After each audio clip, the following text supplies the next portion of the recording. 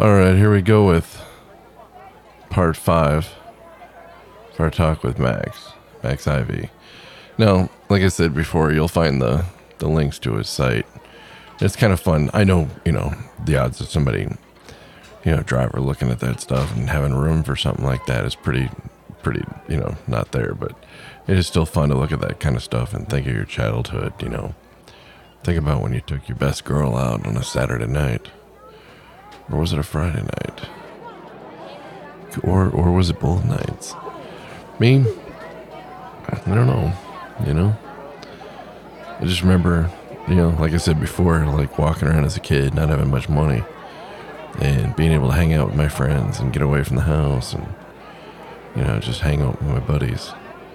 And maybe we didn't have much money, but we really didn't need much money. But hopefully things will, those are an earlier time, and we'll get back to those days again, I'm sure. It's just a matter of time. Until then, you can, hear stories of the workers. Now, if we can only get Max to give us some secret tips on how to win the big teddy bear, or the big, stuffed lion, that would make us, that would really give us a heads up with things. But I think he's right, slip the guy running the thing, $20 maybe, and, when she's not looking, he'll, knock the thing down for you if you're throwing the ball at the water, the milk jugs, or shooting the balloons, or whatever it is you're trying to do. I don't know, it's been a long time, quite honestly, since I did that stuff. As a driver, you don't get to see a lot of that kind of stuff, but I see these guys going up, or I did see these guys, I should say, going up and down the road for quite a while. And with, lately things haven't been so much, but we'll get back there.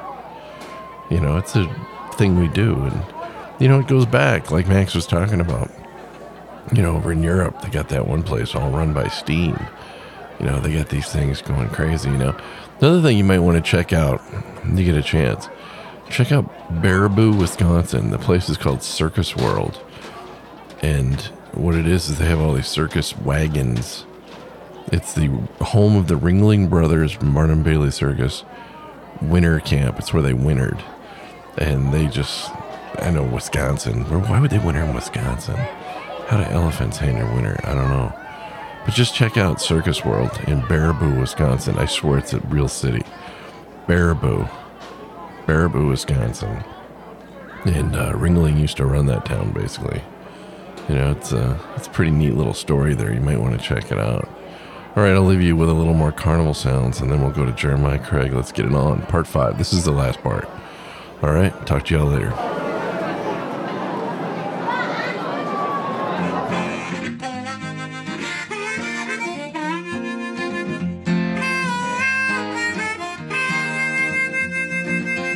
Keeping that hammer down all across the nation, checking cities off his list, sharing stories of the road right here on his station. You are listening to the Kingfish. Yes, you've tuned in to the Kingfish Radio Network.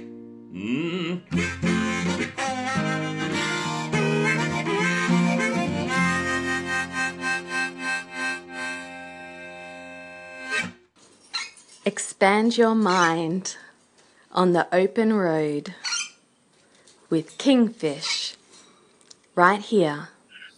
I'm still trying to find the one thing that I can do 100% of the time and make a living from it. So until I find that one thing, I do stuff that interests me or that helps other people. And so I write and tell my stories in public speaking and on the blog and in print. I sing a little. I encourage other people to do their thing, like start their podcast or write their book. I help people get exposure by introducing them to people who have opportunities.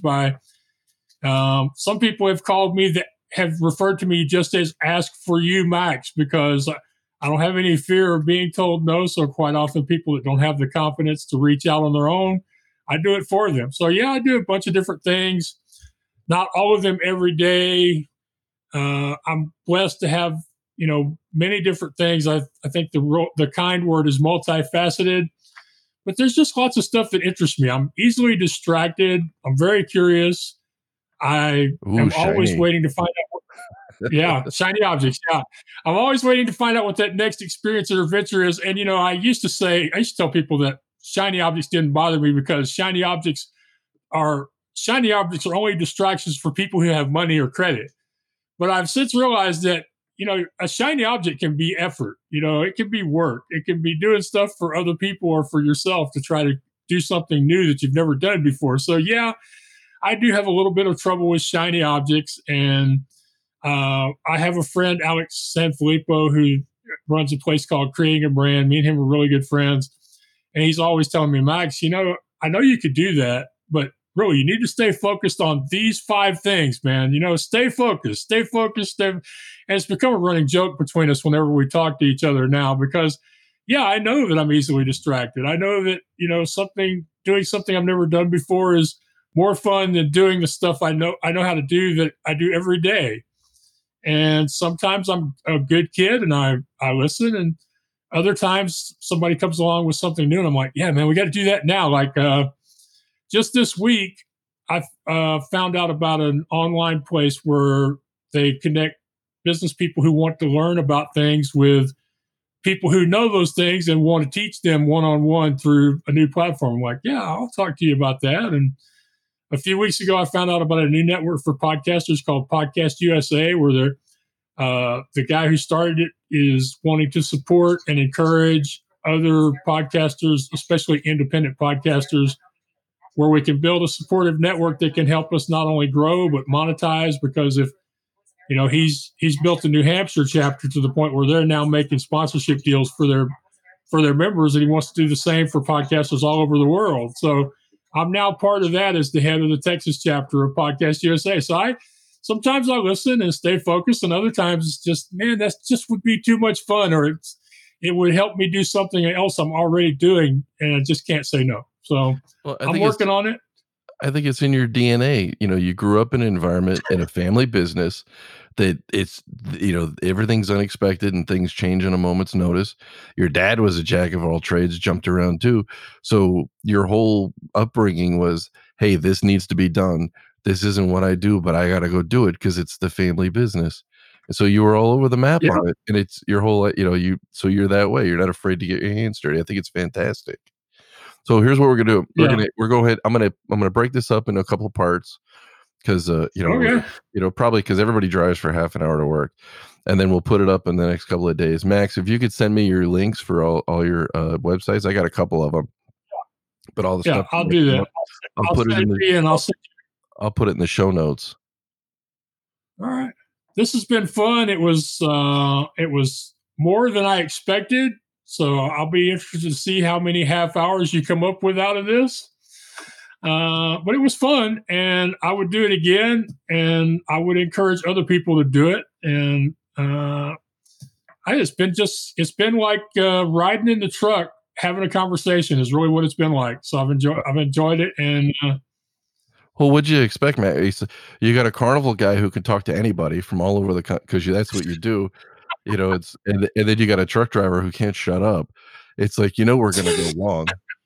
It's just the way it is. It's just, but I had a see what you did for me, and this is what I get out of it. You introduced me to a world that I knew the outside of, and I got to see a little bit of the inside. And I'm still gonna get how to get that stupid ball, the bottle up with the rope. I'm gonna get that out of you one of these days. So I can told you, don't play. Oh, I know, but I gotta get. Make friends with the operator. Well, that was my co-driver asked me that question. He said, I told him I was going to talk to you, and Rob, he's a young guy. He's like, hey, how do I, I said, do you have any questions for Max? Because he's in the carnival, and I said, I'm looking for ideas, and he goes, can you? And he's all shy. He's like, can you ask him how to get that bottle up with the rope and the ring? He goes, because I can't get it. Can you tell me how to do that? I said, yeah, I'll ask Max. So I'll tell him what you said, not to play it. But are we still recording? Oh yeah. Okay. Well, I'm going to tell you a little bit of history here, and I'm going to leave it up to your discretion whether you want to use it or not. Okay. In the carnival business, for years and years, going back to the days of when sheriffs were referred to as shirees, there have been people who have operated games of chance and games of skill. And in the 40s and 50s, people had suffered through World War II, and they had a lot of money because they couldn't spend it because everything that was being built for the war industry. So there were no cars, no air conditioners, no refrigerators. And so when people started being able to buy stuff again, there were a lot of people that wanted to buy it and not a lot of stuff they could buy. So a lot of people would pay under the table. They would offer the guy at the car dealership a bribe if he would help them get the new 47 Ford or whatever. And so you had a country with a lot of money. They had been working really, really hard with no outlets for themselves for real entertainment other than maybe the newsreels. And so the carnival operators on their games, they noticed that people wanted to win and they were willing to pay. So what would happen is if you didn't win the first few times, the game operator would say, well, we can play this game for $1 or $2 or $5 a try, and you'll have a better chance of winning. And so sometimes people would, by the time they won a piece of stuffed animal, they might be playing for as much as $8 or even $16 a game. That was just the way it was done. But like I say, people had a lot of money and nothing to really do with the money. So the way the games were operated is there used to be a person that would actually sit behind the baseball toss or would sit across the way from the Coke game, and they would control the level of difficulty of the game. They were called a gaffer. And I may end up getting in trouble for this at some point in the future. Who knows? I'm not in the business anymore, so who knows? If they get mad at me, they get mad at me. So the gaffer was there would be a signal between the game operator and the gaffer when they were ready for somebody to win. They would just tell them, hey, this person's played enough. Let them win this time. And they would. They'd make a big deal about the win and give away the big stuffed animal. Later on, though, the gaffers were replaced with mechanical devices that would accomplish the same purpose, and they were referred to as the G. So games in the 50s and 60s, they were rigged. They did have gaffs to them that could be adjusted by the game operator, either directly or by signaling the other person working the game with them.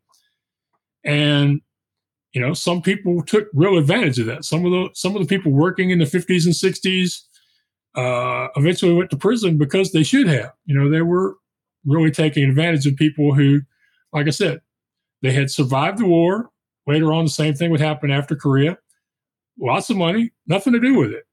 And as you know, sometimes people will take advantage of that. Thankfully, almost all of those games are out of the business nowadays. If you see one, you're going to see it on a small midway somewhere. Mom and pop operator maybe that somehow gets into one of the big fairs because they're just not good for business. They make people mad.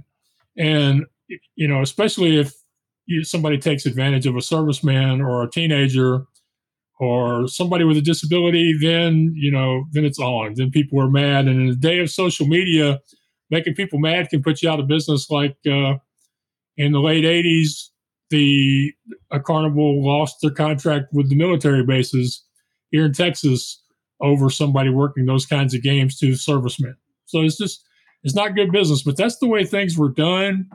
And some of those games, even if they're straight up straight, you're not going to win unless the operator wants to help you. Well, so I would say don't play the bottle up game at the fair. If you do, try to get to know the operator. Maybe you get lucky and whoever's running it that week is related to you or something. Because it's one of those games you're most likely we used to have an expression, and the expression for most of my family was we're just selling stock. We're just selling stuffed animals. And the goal is to have more players than winners so that, when somebody does win, the stock is paid for. So all a game really is camouflage over a store. The only difference between a store and a game is most games you at least have some entertainment built in to buy into getting that stuffed animal. And some people are probably going to be disappointed when they hear me say that because I basically just stole some of their memory. I don't know, but uh, like I said, we were always referred to as selling stock, and just like some people will try to sell a new truck tire for $50, and if you're stuck on the side of the road, somebody might try to sell you that same tire for $200. And it's the same way in the business. Some people, when they sell their stock, they want to get a lot more for it than other people do.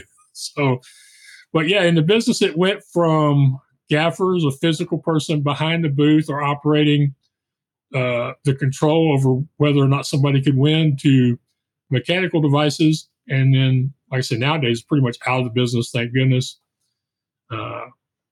My dad actually worked a game called the Six Cat, which is absolutely gone from the midways. You won't find one of those anywhere. It was a game where you had two sets of three big wood and fabric cats that you had to knock over with baseballs, and it was just like your pull 'em up coat game as far as how many people wanted that puppy. But Yeah, you see those. I don't know. I picture, like the old movies, or like you don't see that kind of stuff anymore. No, you don't see the punk rack with the little cats like Elvis Presley is working in Roustabout. That's one of those great movies. You want to see, if I know people in the business kind of cringe when they watch that movie, but if you want to see the way the carnival was in the 30s and 40s, even though the movie is set even earlier than that, I think Roustabout's a heck of a movie, and it's got some great music in it. Roustabout, Poison Ivy, Little Eva, the music to the Little Eva show is in that movie. So there's lots of good music in it, and just the way it portrays the two different styles of carnival owners. You got the guy off of Green Acres that's a real sleazy carny, and then you got the mom and pop that's been at it for years. It's just trying to keep going, and then you got Elvis who comes along and he turns a ragbag carnival into a show that's making lots of money overnight because he can sing. When I think of circus movies, I guess I think of, or carnival movies, circus movies, I think of, the Barker, which is an old one. I think of Big Top, which is an old, great one. How about Bronco? How about Bronco Billy? I don't know if I've ever seen that. Yeah, that's one of those. The line I remember from the reviewers about that movie when it came out was, and it wasn't from reviewers, it was from family members of mine. They said, I went to see that movie Bronco Billy, and they got a carnival in it. He said, the funny thing is the carnival is 100% ragbag. It is just, on its last legs. But every time they show one of the carnival's trucks, they're all brand new Peterbilts and Max, and the trucks are worth more than each one of the trucks is worth more than the entire Midway. And it's the other way around in reality, right? Usually it is.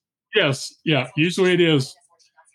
Yeah, because I doubt there are any semi trucks going for $1 million, $2 million, $4 million, but there are rides going for that.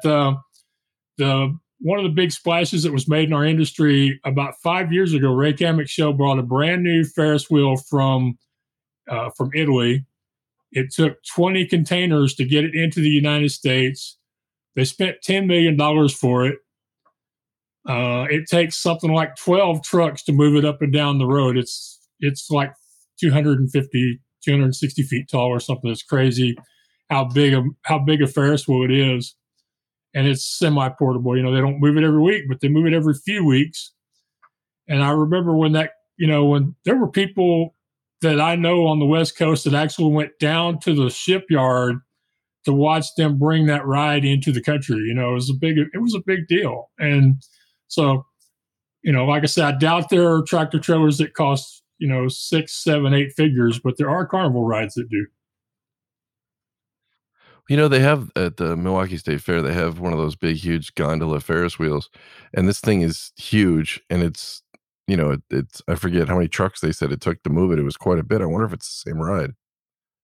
I bet it is, because other than Kamek, most of them are 1 or 2 trailer operations. So other than I think Vivona, Big A Amusements on the East Coast, is supposed to have bought not one that big, but one that takes more than 2 trailers. So there's the crazy thing is, over in the UK, they've been operating 200 plus foot wheels for years, and they do it with less trailers. But then the UK traffic laws are different than ours.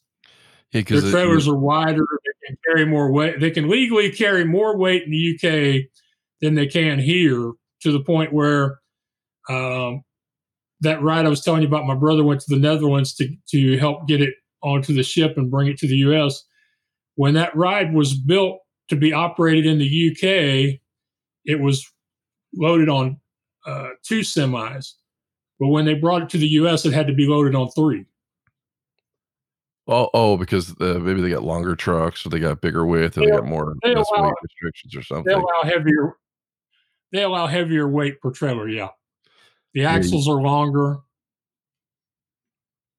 Yeah, and their roads are better. Their roads are better able to carry the excess weight. Like, if the law allowed you to move 100,000 pounds or 120,000 pounds, our roads wouldn't take that, and none of our bridges would. Well, the funny thing about that is right now, over the last few years, the roads have become horrendous. There's a like Flagstaff, Arizona. You go across there, and I've seen a couple of cars pulled over because their rims were folded like tacos because they hit some potholes that were so bad. And the roads across the it's so much worse than it was 15 years ago, and we're not rebuilding our infrastructure like we should, and it's just horrible. It's just unbelievable. Yeah. And the thing is, like, I hear people complain all the time, and it to me, it's kind of amusing. They're like, "Oh, these trucks are tearing up our roads." And I'm like, "Well, why don't you get in your bicycle and drive to the state line and pick up your shampoo then?" Because these trucks are what's bringing everything in, and they sit there and they go off about it, and then they're like, in my community here in Wisconsin, a lot of the roads are pretty terrible. In fact, I have a T-bucket hot rod, and so there's some streets I can't even go down because it's just too bumpy. And people are like, "Oh yeah, the trucks, they just tear up the street." I'm like, "It's a residential neighborhood, you moron. Trucks aren't even allowed on the street." How is the truck on the interstate 10 miles away tearing up your road here that a truck hasn't been on in like 50 years? And they're like, "Well, no, I don't know. Can you explain it to me?" And then that's when they get mad.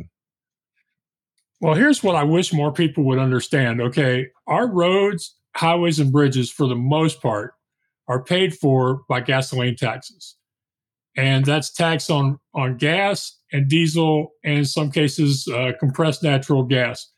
But here's the thing: we haven't raised that tax in something like 20 years, and at the same time, while tractor trailers are still using the same amount of fuel they used to, maybe they're more fuel efficient now than they were 20 years ago, but tractor trailers still have to have X number of gallons of diesel to make a cross-country trip. At the same time, cars are running on less fuel.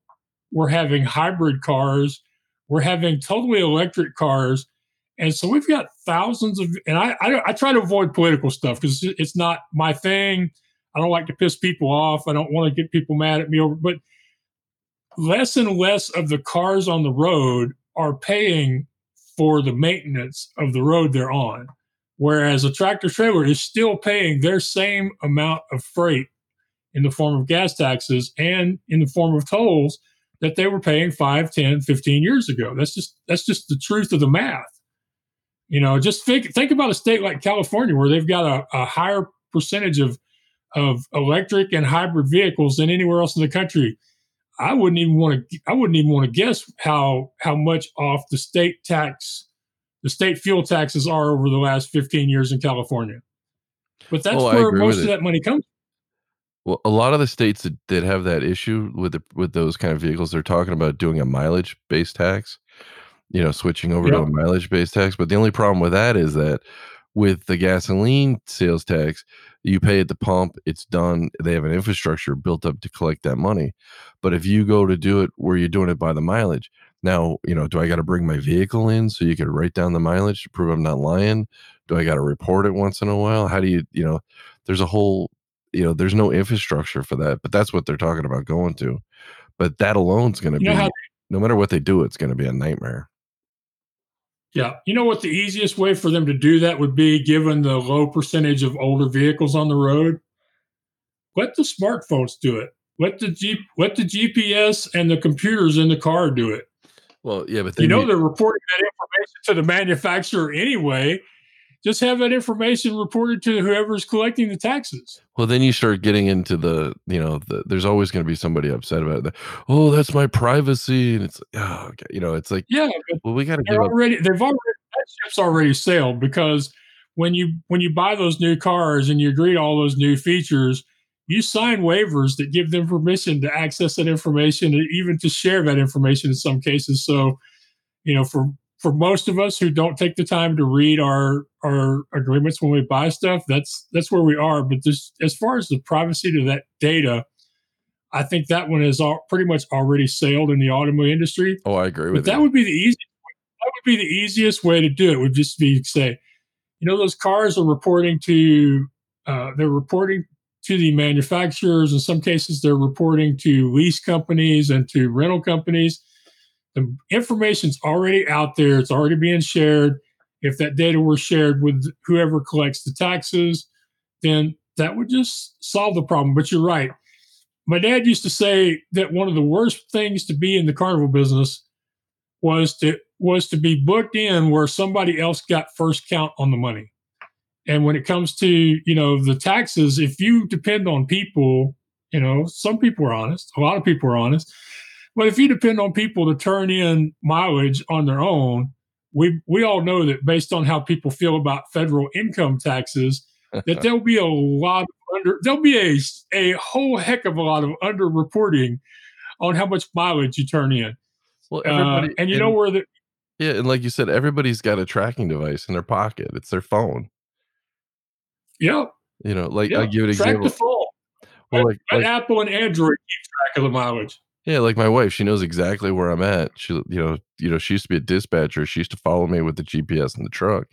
Now she follows me with my phone, and it's like, I think she's stalking me, Max, for like 22 years. I've got one really good friend here in Conroe that I met through church about 5-6 years ago, and she's got kids, and she kind of thinks of me as another one of her kids, and so whenever I leave town, I have to make sure that I've authorized her to use the find my friend or whatever on my iPhone, so she knows where I'm at all times. And I'm like, if you're, you just, there's certain people you just don't want to worry. So it's one of those things. Yeah, it's an imposition, and some people might get mad about it, but I just feel like, she cares about me enough to know that I want to know that I'm safe. And plus, I kind of have a track record of taking unnecessary risks when I'm traveling. So I quite often leave the house with less money on me than a sensible person would. So I really can't blame her too much. And so we have a nice call before I leave town, and we make sure that she can follow me wherever I'm going, and it works out. It works out pretty cool. I want to share with you this line I said just before I left town in 2016 to go on my very first trip. I was going to New York. I was going to be gone for 2 weeks. I was going on Amtrak because I had competed for and won their Writer in Residence award where they pay for you to go on a train trip and have it stimulate your writing juices so you can, create a book or a screenplay or poetry or something. And lots of people were worried about me leaving. And this was after the 2016 election. There was a lot of protests going on in New York City and all. And everybody was worried about me going. People were trying to talk me out of going, including my younger brother, Michael. And I remember saying something to the effect of, at the rate I'm going, I'll be lucky if I get out of town without somebody pinning a note to my shirt to tell them, if lost, return him to Conroe, Texas. I think that's if what I use find phone thing for is kids in the family or people that I've known for a long time in podcasting. Yeah. I'll let them, because they would somebody people find the whole truck driving thing fascinating. I don't know why. It does, maybe I did at one point, but today it's just normal. And I'll let the kids follow me because the kids will, they get a kick out of it. Like my cousin, he called me up and he's like, "Hey, I caught Jared underneath the blankets last night, watching you drive across Texas."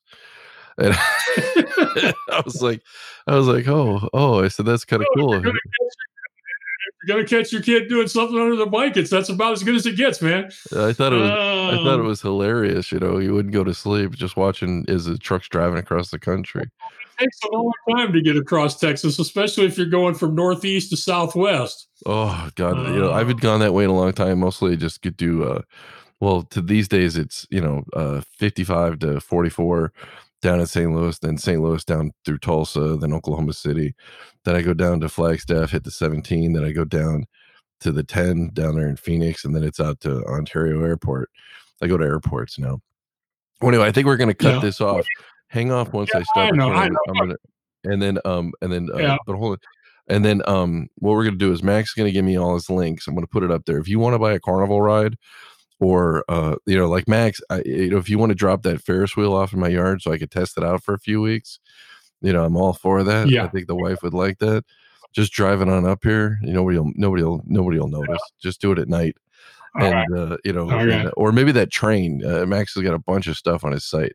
Yeah, I highly recommend you check it out. And even if you're not into the market for that kind of stuff, go look at this stuff, because these are like pieces of your childhood, and some of the stuff that Max has got on there you might have ridden on when you were a kid. Maybe it'll bring back a memory or two. And I think that's because when I went on your site, Max, I was looking at some of the trains and I was like, oh man, I wish. And then I was looking at the carousel, and I was like, oh wow, that's so cool. And it was just neat looking at this stuff again. It was like I was looking at a museum, of my childhood. It was just so much fun. So I highly recommend you check out. Max is going to give me the link, and I'll post it here. And then, if you want to, get in touch with him, whatever, that's the way to do it. And of course, read his books. He's got some good stuff. And then, of course, like you said, your weight loss stuff, that's pretty inspirational, Max. I never would have guessed you got up that big. Yeah. Yeah. I still have the picture on my laptop if you want me to send it to you. I've seen the one on your webpage. It's the one of me in the red shirt standing against the door. Yeah, I don't think I've seen that one. I've seen one on your webpage that you were looking, you were a little hefty, but I never would have thought you got up to that. But I mean, that's amazing. I mean, the discipline to lose that much is just amazing. I just find that inspirational. Yeah. So anyway, I'm going to end it. Anything you want to say? I'll let you got the last word, Max.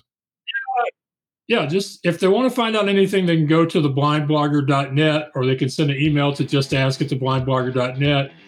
Hope they will check out your podcast and leave a rating and review. They can find my podcast at whatsyourexcuseshow.com.